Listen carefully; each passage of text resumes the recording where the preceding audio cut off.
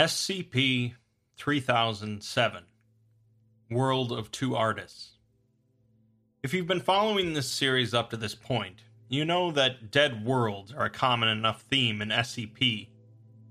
The Foundation stumbles onto an alternate dimension or reality, sees that something catastrophic happened, and slowly discovers what led to that point.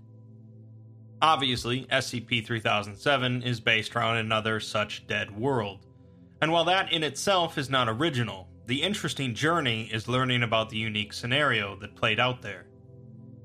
3007 is open to some interpretation, and although I'll present my own, I encourage you to read it yourself at some point to make your own interpretation.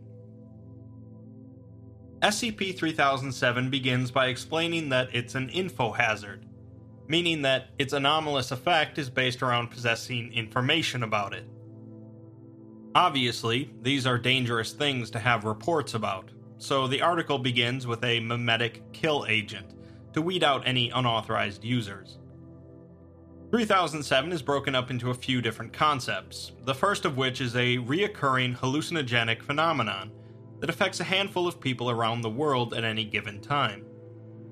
There doesn't seem to be any pattern connecting these individuals, and new cases continue to spontaneously appear despite the Foundation's efforts.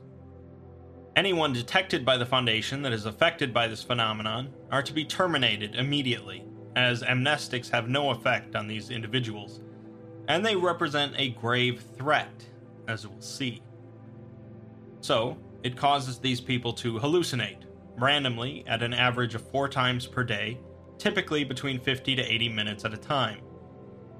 That's rather inconvenient, but it's what they hallucinate that's really important. Each person affected by this claims that during these periods, they are transported to an alternate world, and descriptions of this world gleaned from different subjects matches up pretty closely. Well, it doesn't seem like this is any place on Earth, and they all seem to be hallucinating the same place. No one has met a fellow subject within the world. While hallucinating this world, individuals can physically move around within it as normal, and their senses of sight, smell, and taste are indistinguishable from our normal reality. They do retain their senses of hearing and touch in our reality, however, allowing them to continue communicating while hallucinating. Since there's a bit more than just a hallucination going on here, it turns out that any injuries suffered while traversing this alternate world will be reflected on the person in our reality. This means that if you die in the dream, you die in real life, and so far there have been a number of subjects who have died from high-altitude impacts. Additionally, any sounds originating from this alternate world can be heard within a couple meters of an affected individual, lending further credence to its actual existence. The first interview log comes from a 68-year-old South Korean female, who is the first recorded subject to be affected by SCP-3007. The woman explains that, at first, her visions of this place were blurry, like a dream, and all she could tell was that she was seeing the same place each time. Now she can see it in perfect clarity, and in her most recent hallucination, she was standing on some type of narrow suspension bridge. She could tell it was daytime, but the sunlight seemed as if it was obscured by smoke, and there was a horrible stench in the air, like garbage and rotting meat. Her memories of this vision are quite vivid, as she gags just from recalling the smell. All around her were the ruins of something akin to a city, but the buildings were more like giant trees than skyscrapers. From where she was, she had to crane her neck to see the tops of the ones still standing, but most of them had fallen or been reduced to rubble. She went to the edge of the bridge and looked down, but the ground was out of view, as if the city just continued downwards into darkness. She saw thousands of other bridges like the one she was on, linking together the buildings, but many of them were also in ruins. Every structure she saw was made of a smooth, metallic material, white as bone. She didn't see anything alive, animal or plant, the entire city dead and barren. In the distance, however, she spotted a tall black pillar, thicker than any of the other buildings, and she began walking towards it. The woman begins to cry as she recounts her walk and how she came across a number of scattered corpses. The bodies seem dried up and old, and she thinks they might have been people, but their bodies were twisted and wrong. She saw one man's corpse whose bones bulged out in parts and erupted out of his skin. There was a child's corpse next to him, its head melted like wax. Some of the corpses were joined together and pressed into cubes. The interview concludes at this point as the woman continues to ramble into hysteria. The tall black pillar is seen consistently by every subject affected by 3007, always visible from when they first start their hallucination. The leading researcher for 3007 believed it to be especially significant, and so encouraged subjects to go to it and explore it. Most subjects were not very cooperative, but a 23-year-old male with an exceptional memory volunteered to check it out so as to help understand and treat his condition. His vision starts with him being about an hour walk away from the pillar, commenting while walking. The buildings in the ruined city are kilometers high, made of metal, and crisscrossed with countless bridges.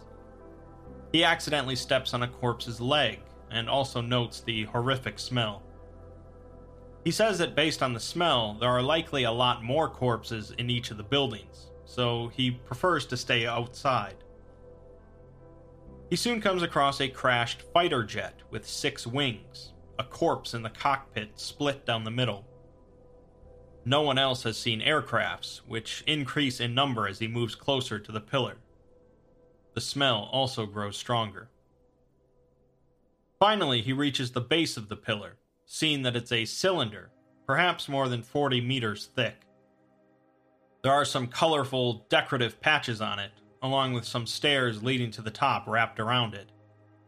The smell is nearly overwhelming at this point, as the subject sees a massive pile of countless corpses squished together around the bottom of the pillar.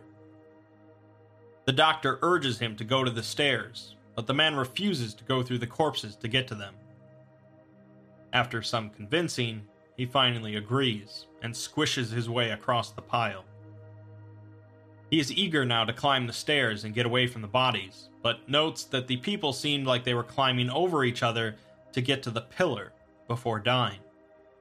A number of their faces are all staring upwards towards the top of the pillar.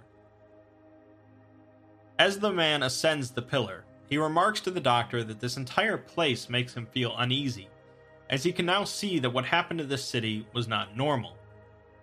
The buildings weren't just blown up or reduced to rubble, but it looks like they were reformed and squashed, like a kid playing with clay or wires. According to him, whatever happened here, it didn't just destroy, it played with this place, including the people.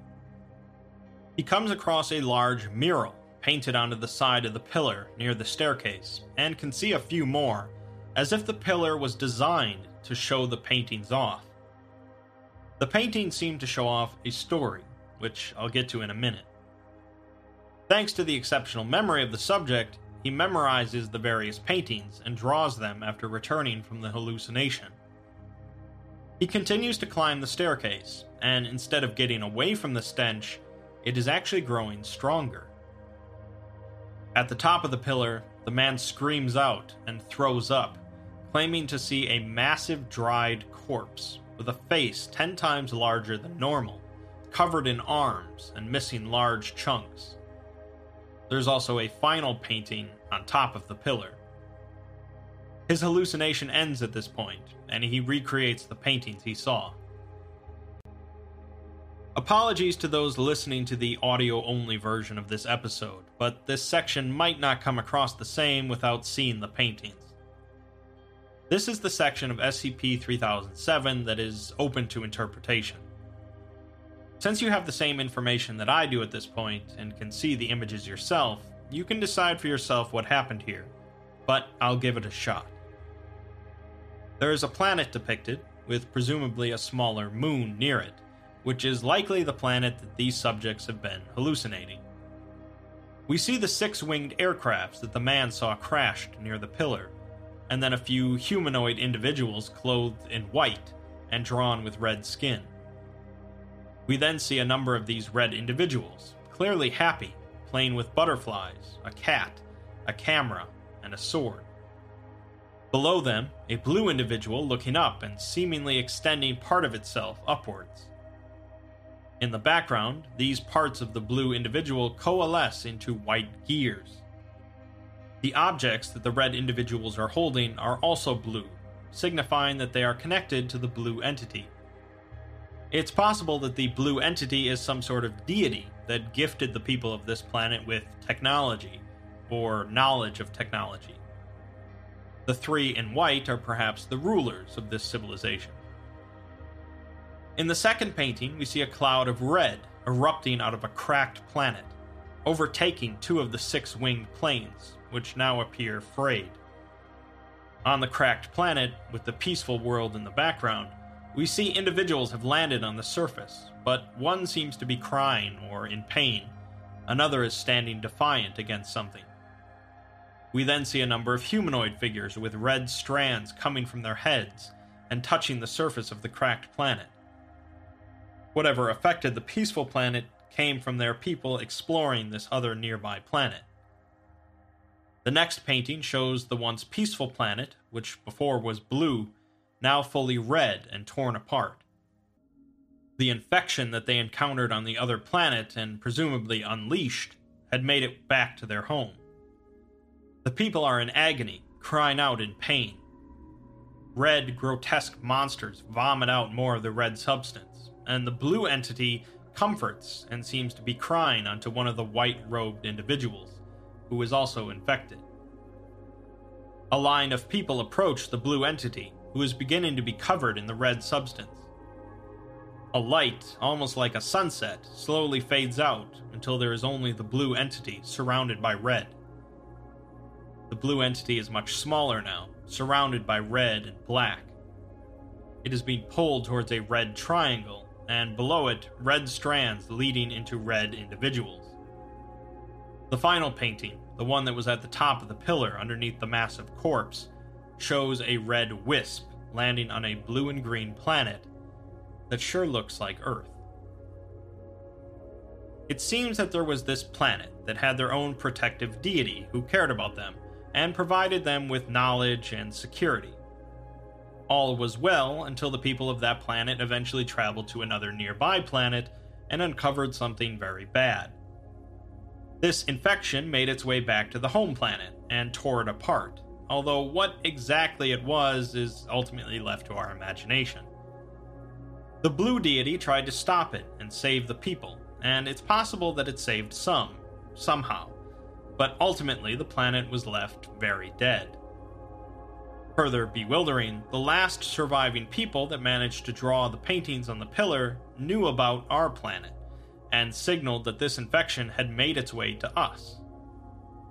There's a lot of questions left that I really don't have an answer for. At the start, the article informed us that SCP-3007 was an info hazard, and that merely knowing about it was the problem. Presumably, knowledge of this infection was what destroyed the other planet, and that the reason these people in our world are spontaneously having these visions is because of this infection reaching our planet. But why us? Did the other people have visions of some other dead world? How did they know that our world had been infected? Will the fact that we have an SCP Foundation mean that it will be much harder for this infection to spread across our planet? It's perfectly possible that the dreams are actually being caused by whatever is responsible for the infection, as a means of spreading information about itself. But if it's capable of causing dreams like that, there has to be a more efficient way of spreading itself among a populace. The fact that a person can die if they die during these hallucinations lends an even greater quality to the infection's power.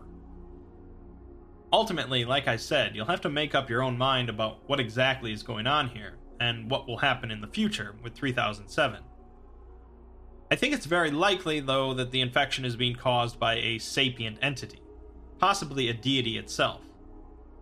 Refer back to the title of this SCP, World of Two Artists. Perhaps both the blue deity and the red deity see themselves as artists of creation, but one was significantly more powerful and more twisted. SCP-3007 is definitely not your standard Dead World scenario, and the addition of the really impressive paintings lend it a hauntingly beautiful quality, not often seen among SCPs.